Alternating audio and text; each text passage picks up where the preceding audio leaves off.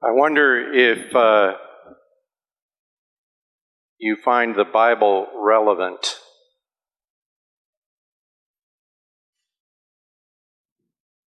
That's an interesting question. Is the Bible relevant?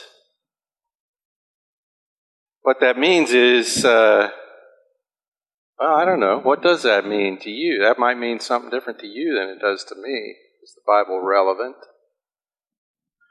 I think if you ask the society we live in general, to rate the relevance of the Bible, let's say compared to a newspaper or a television program, which of those is more relevant?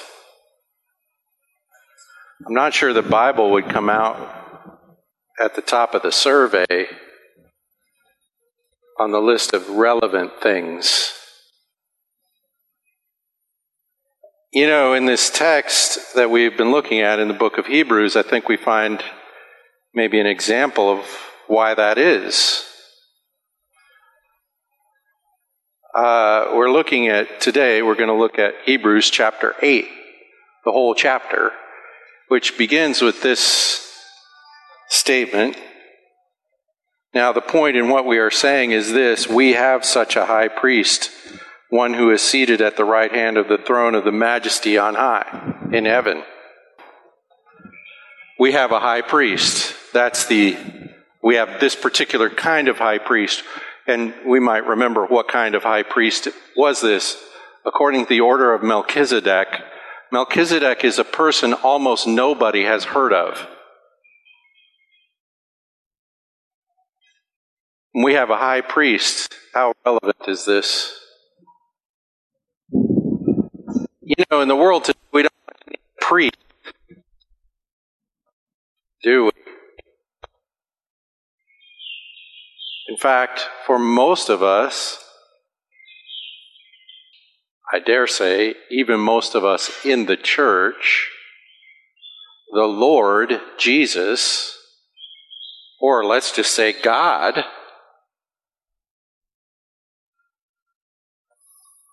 isn't really that relevant to what's going on every day in our lives. For most of the time, during most of our weekly weeks, we are not thinking of Him. Because it's not necessary. Because I'm busy. I got things to do, and I'm not sure how it matters.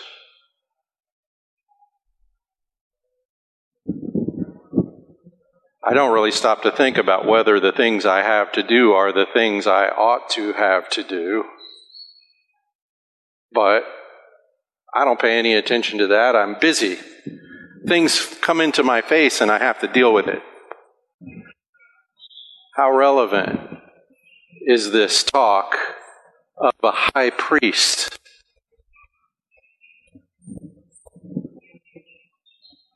Of any kind of priest, frankly. Because even if we are talking about God, how bad do you need a priest?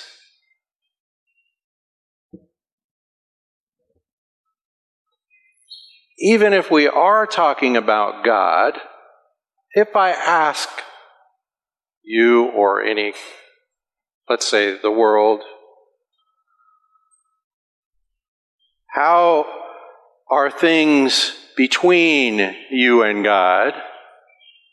The typical answer is fine. And you have to say it about like that. Fine. Because I'm not really thinking about how things are between me and God until you asked, but since you asked, I think they must be fine. They must be.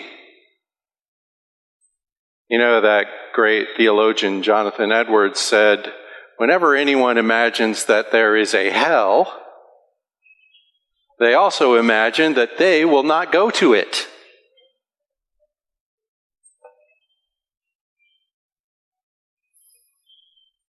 By the way, that's the same guy who wrote the sermon, Sinners in the Hands of an Angry God, in which he imagines every last one of us as a spider on the end of a spider thread held over a fire by God, and the only thing keeping us out of the fire is God.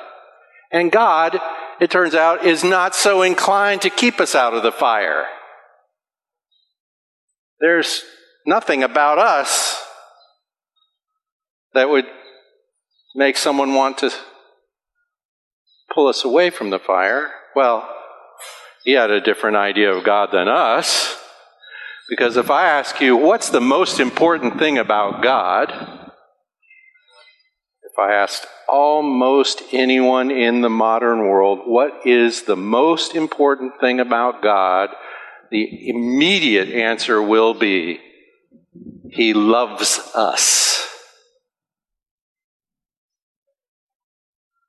So what do I need with a priest?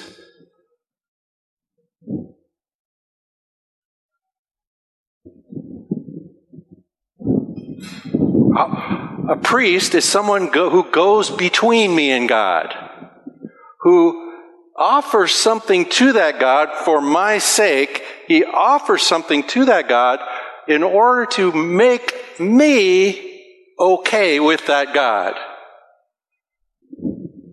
Well, if I'm already okay with that God, I don't really much need a priest, do I? And yet, the point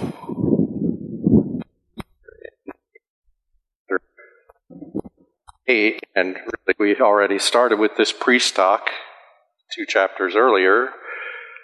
The point we are making is we have a particular type of high priest.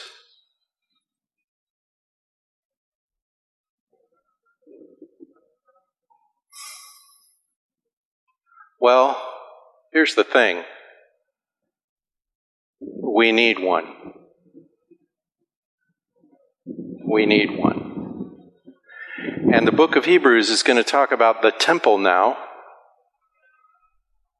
And the temple is an illustration, we learn in this very text, a model of the real temple, the temple that's in heaven. And the temple that was on earth, strangely, is no more. We're going to talk about that. But the temple that was on earth was the singular meeting place between God, the one true God, the living God, the God of Israel, the God of Abraham, Isaac, and Jacob, the God who is the King of Kings and Lord of Lords, the only actual living God, creator of all things. The temple was the only place where people could meet with that God.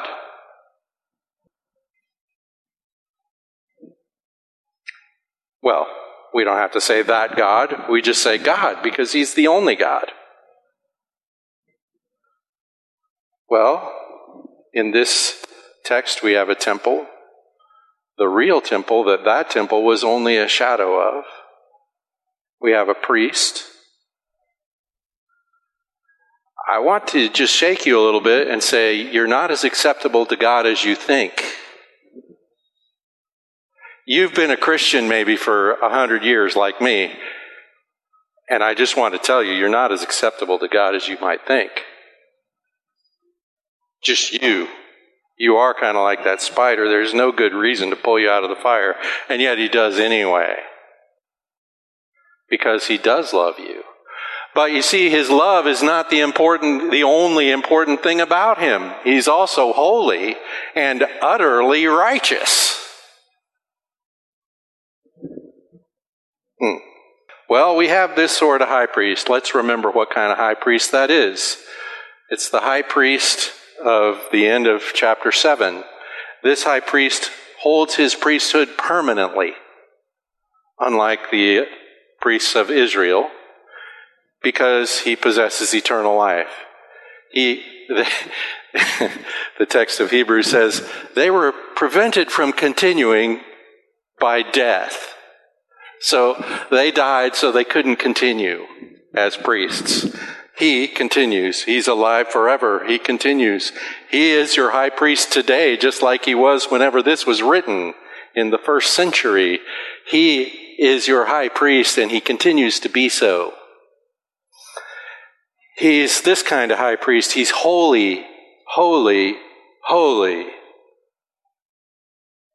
He's innocent, unstained, not a sinner, and exalted above the heavens. And we're going to talk some more about that in a minute. Now, this is a high priest, and he can't be our priest if he's not one of us. He's a human being that is all of these things. Let me ask you, did you ever meet an innocent human being? Some of you have tiny little children. Any of them innocent? We call them innocent because they're not as sophisticated sinners like us, but they are. It doesn't take a kid very long to figure out how to be unrighteous. In fact, that kid doesn't have to figure that out. It comes quite naturally. He really has to figure out how to be good. If he's ever going to be good. Unstained. Not in the category sinner. Exalted. This is the type of high priest we have, the man Jesus, who lived his whole life holy, innocent, unstained, not a sinner, and is now exalted. You know, I can't even imagine what kind of person that would be. I've never met anyone anywhere near that other than him. Now, the other thing we say about this high priest is he doesn't need a sacrifice for his own sin because he doesn't have any. Because of that, he's capable of making the sacrifice that heals our sinfulness. Because he doesn't have to make a sacrifice for himself, he offers himself as a sacrifice, acceptable to God. Another thing about this high priest is he's appointed by oath as opposed to law. The other priests were appointed by law because they were in the right family, and the law said these guys can be priests. This high priest was appointed by God swearing to him that he was a high priest forever in the order of Melchizedek. And finally, this high priest is a son made perfect forever. This high priest, the man Jesus, is the actual eternal Son of God made flesh to serve as our high priest. So that's the sort of high priest we have. And that's how we get to chapter 8. Now, the point of what we're saying is this. We have such a high priest, one who is seated at the right hand of the majesty. At the right hand of the throne of the majesty in heaven. Now, I want you to think about priests serving in the temple. Were any of them seated? Ever? No, they were not. And especially the one that was going to take the once-a-year sacrifice of atonement into the holy place of the throne, the Ark of the Covenant, the throne. That guy, he didn't sit down in there. He got in and out of there as quickly as possible.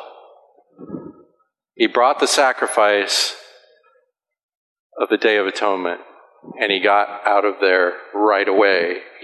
No priest ever sits down. Priests serve standing, except this priest is seated. This priest said, "It is finished," and sat down. This priest is sitting in the room the other priests were afraid to go into at all. Seated at the right hand of the throne of the majesty in heaven. A minister in the holy place. Do you see that?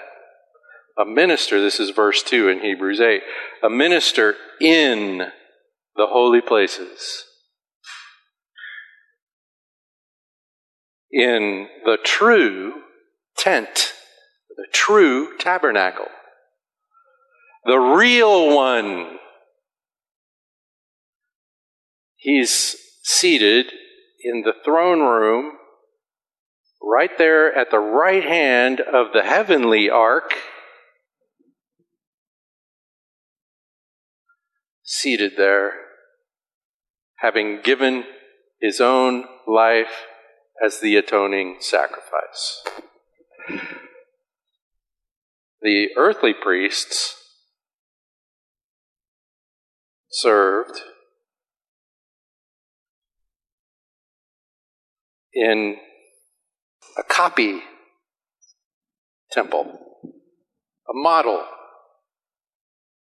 When I was a kid, we used to build models, cars and airplanes mostly. We built models, little replicas of the real thing. Now, I built a lot of model airplanes when I was a kid, and if you threw them hard enough, they'd fly for a minute. Well, nowhere near a minute, actually.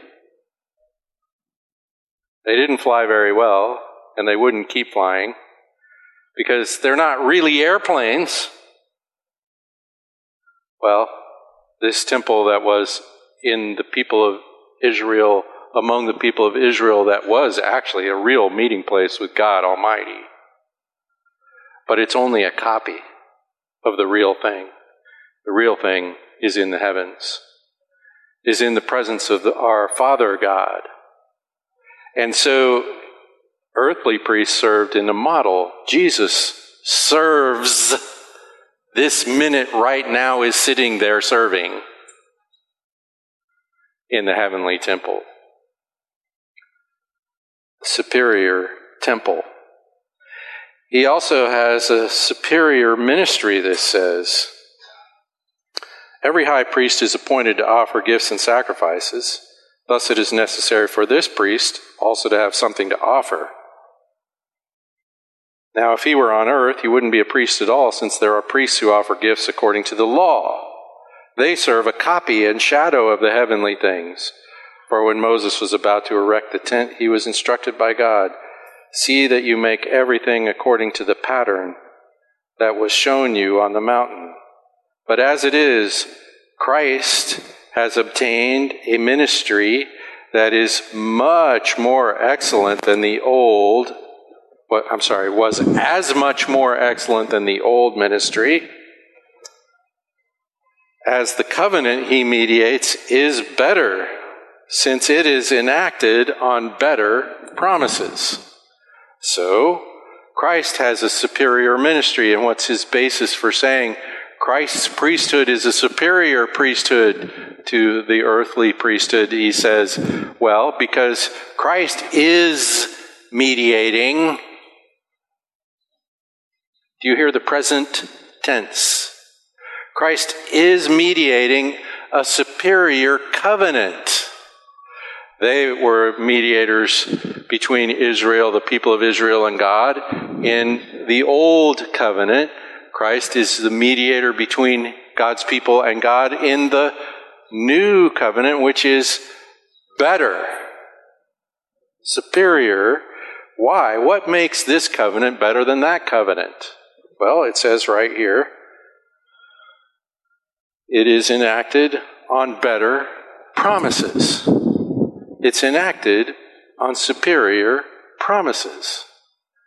The promises of the old covenant were not as good as the promises of the new covenant. The promise that is actually embodied in the new covenant, which, by the way, a covenant is another way of saying a formal promise. Well, he goes on, if that first covenant had been faultless, there would have been no occasion to look for a second.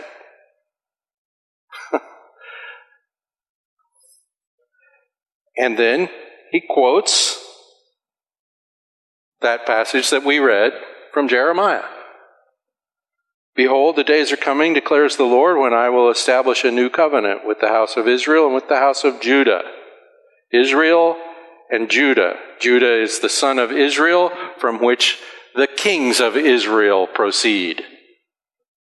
Well, not like the covenant I made with their fathers on the day when I took them by the hand to bring them out of the land of Egypt. For they did not continue in my covenant. So I showed no concern for them, declares the Lord. For this is the covenant that I will make with the house of Israel after those days, declares the Lord. Still, he's quoting from Jeremiah here. I will put my laws into their minds and write them on their hearts. I will be their God, and they shall be my people. They shall not teach each one his neighbor and each one his brother, saying, know the Lord, for they'll all know me, from the least of them to the greatest, for I will be merciful toward their iniquities, and I will remember their sins no more. So what are these better promises of the new covenant? Is the old covenant faulty? Did God, he tried this and that didn't work, so he tried a new one? No. The old covenant's only faulty in the sense that it doesn't provide for what it requires. It's just the announcement of the requirements, and it's not the announcement of any fulfillment of those requirements. So the Lord finds fault with the people, not with the law. The problem here is they didn't keep it. And of course, this didn't surprise him. In fact, if you read the book of Deuteronomy, you will read, as you proceed through the book, you will come to the passage where it says, now, when you don't do this, this will happen. When you do this, I'll bless you. When you don't do this, well, it's the opposite of blessing. I'll throw you out of my country is basically the promise. You can't live peacefully in the promised land if you don't keep this covenant. Yeah. And then, also right there in the book of Deuteronomy is a promise, very much like the promise in Jeremiah, where God promises that one day, after, everyone's sort of dealt with this, then there will be a new covenant where the law will be on your heart, not just imposed on you from the outside, but you will be changed in this new covenant. In other words, right in the old covenant is the announcement of what will one day replace it. And obviously we read from the book of Jeremiah, one of the Old Testament prophets, where God makes this announcement even more explicitly, and this certainly isn't the only text of Scripture with reference to the new covenant in the prophets. Well, so the obedience to the details of law was always to be an expression of faith. In fact, they had, or should have had, a relationship to God's law sort of like ours. They trust Him, they love Him, so they love to do what He requires.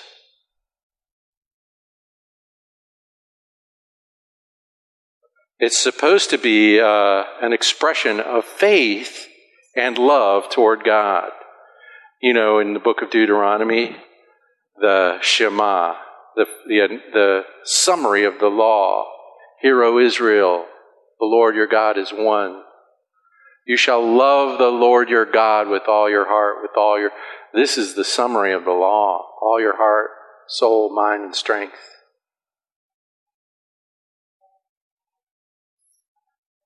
The fault of the old covenant is that it doesn't change hearts.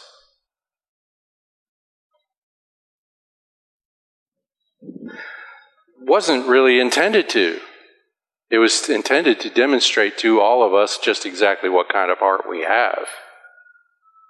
And that is a heart that doesn't love or obey God. And so we had this external law, this conditional, you'll be blessed if arrangement. And we had sacrifices that don't actually solve the problem. They just provide a temporary shield. The sacrifices of the Old Testament didn't change anyone's heart. They just were sort of like, okay, God, if you could hold off on judging us, that'd be good.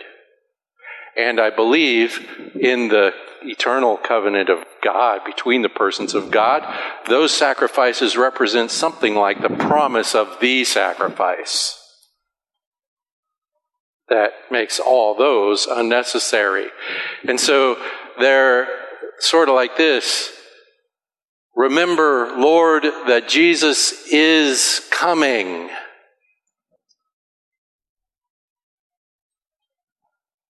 So the old covenant was a certain type of arrangement between God and his people that provided for God to have people out of which the person would come that would provide for all of us. And so here's the promise, the better promise of the new covenant. I'll put my laws in their minds and write them on their hearts. What's changing here is the hearts and minds of God's people. Not the law. Under the new covenant, people receive the cure of fallenness. They receive the cure of a fallen heart and mind. A heart and mind that seeks independence from God. That wants to earn whatever they get. It doesn't see God as provider, but sees God as someone who owes me. Because I do the right thing, he should. Because I'm good, he will reward me. That's an elevation of the person, not the God. Well, under the new covenant, that is cured because the new covenant is entirely the distribution of God's goodness for free. Well, it wasn't actually free, but you don't have to pay because of our great high priest who paid for us. Well, so he puts his law into my heart and on my mind. This is the spiritual capacity to trust God, to love my neighbor. This is Romans 8, 1 through 4, what the law could not accomplish, God accomplishes by the giving of what? The Spirit. And so the very Spirit, oh, by the way, this is also announced in the Old Testament prophets, that he will pour out his Spirit among his people, that the very Spirit of the living God, the third person of the triune God, will dwell among and in his people, transforming them and leading them to trust in the sacrifice of Christ, to love the God who gave this life a sacrifice for sin, and to respond in love to that love.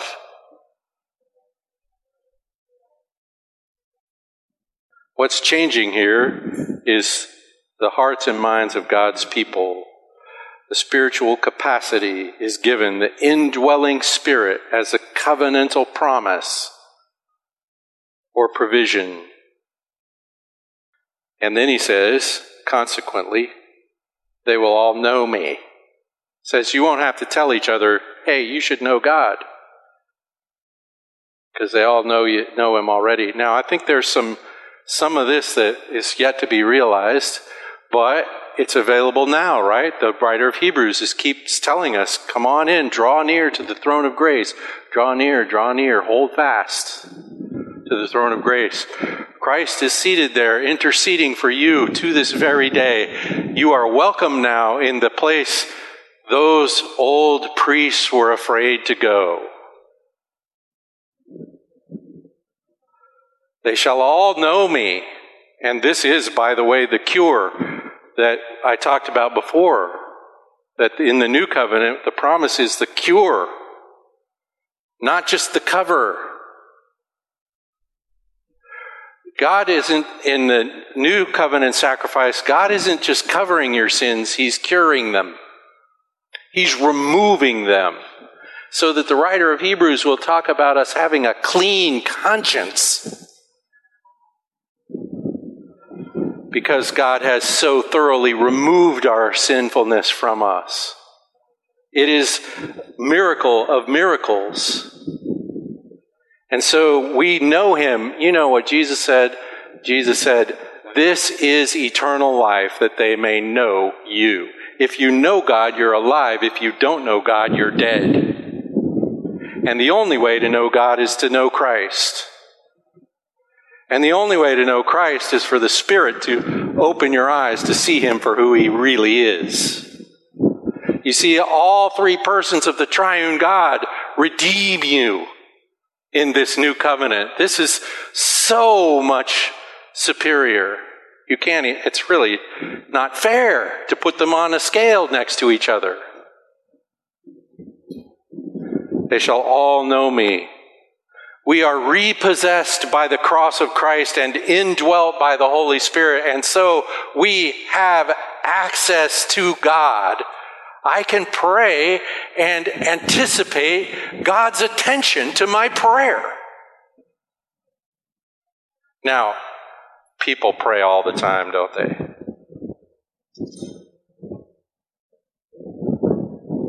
But if you pray without this priest, I don't know how much attention you can anticipate. You need this priest. And finally, he says, the great promises of the new covenant, I will be merciful toward their iniquities. I will stop remembering their sins. You know, in the book of Colossians, there's a text where it actually says that God has taken your list of sins, some of which you haven't even committed yet. He has taken your list of sins and nailed it to the cross of Christ, and so utterly removed it from you, so that Christ has borne all of you on the cross. So that Paul writes in the book of Romans, you died when He died, and now you're born again into new life in Him. Life in the Spirit, life in the community of the church, life knowing God, which means real life. So God has stopped keeping track of your badness. I'm still keeping track of mine. I guess I should stop it. I don't really need to do that. I should forget about it. It's hard to do. Oh, and you know what's really a lot harder? Is stopping keeping track of yours.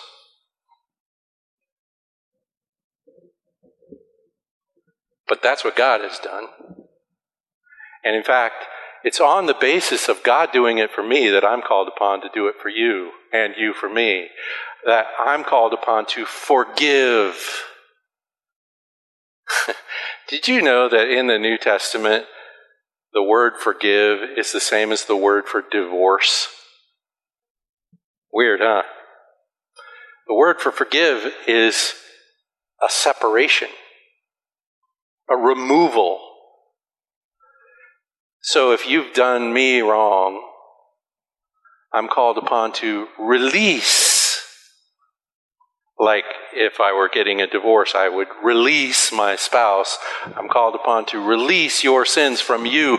That is what God has done according to this text of Scripture. I will stop remembering their sins.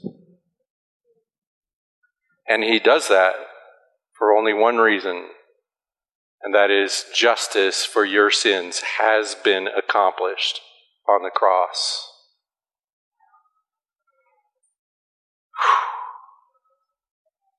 This is the high priest that you need. If you're realistic about how righteous you are and how righteous God is. I heard a preacher say one time, I'm closer, this will tell you the timing, I'm closer to Osama bin Laden than I am to Jesus on the righteousness scale. Substitute Hitler, name anyone, any great evil person. I'm closer to them than I am to Jesus on the scale of righteousness. If I'm realistic, I need this high priest, this sort of high priest. This chapter concludes like this. In speaking of a new covenant, he makes the first one obsolete. Obsolete, that's interesting. And what is becoming obsolete and growing old is ready to vanish away. Now, this tells us something about when the book of Hebrews was written. It must have been written before the destruction of the temple in Jerusalem, because he says here that the priests are serving when he writes this. The earthly priests are still serving, but he concludes this chapter by saying that's about to end. And in fact, that did end. Do you realize that it is not possible today to live in the old covenant? It's just not possible. There's no temple, there's no sacrifices, there's no priesthood. That priesthood was done away with. Pure and simple. Now, from a historical point of view, someone might argue it was done away with by Rome. But I think we would have to notice, well, it's no longer needed. So God did away with it, because now we have the superior priesthood of Christ. So there's no temple, there's no sacrifice, there's no I'll bless you if you live right. You can stay on my land if you're good Israel. And yet, there is this announcement of the new covenant that says, here's how to be a true Hebrew, a true son of Abraham. Trust in the sacrifice of Christ. In fact, in the new covenant, this is extended. The true Israel now includes all of us non-Jewish people who put our faith in the Lord Jesus. And so now even a Gentile can be a true Hebrew, a son of Israel, a son of Abraham, Isaac, and Jacob. All it is, it's simple. It's the work of Christ. And I just say yes. I say, okay, I'm in. I trust in that. I trust in the Lord Jesus and not in my own righteousness. I trust in the work of the Spirit in my heart. I trust in God, in Christ, by the Spirit. Now, it's conceivable you're sitting here this morning and you haven't ever contemplated what it means to be in the new covenant people, what it means to be a child of God in Christ. And so you always want to ask this question, what do I need to do? Here's my problem. I don't have an answer to that question because there's nothing left for you to do other than to say, yes, I'll take it. Thank you, Lord. And to put your faith in what He has done not in what you might do. You don't have to come up here to the front to do this. You don't have to do anything. You just say, okay, I'll take that. I will submit myself to this new covenant, this blessing. And by the way, you're only doing that because the Spirit of God has worked in your heart to do it. Well, I hope that's the case for you already, and if not, now. We have this sort of high priest, just exactly the sort we needed. You might remember in chapter 6, he said, it's fitting that we should have such a high priest. We don't have a high priest that we don't need. We don't possess. We have declared our independence from him, and in Christ we can be restored. I hope you will be. Father, thank you for this grace you've shown to us.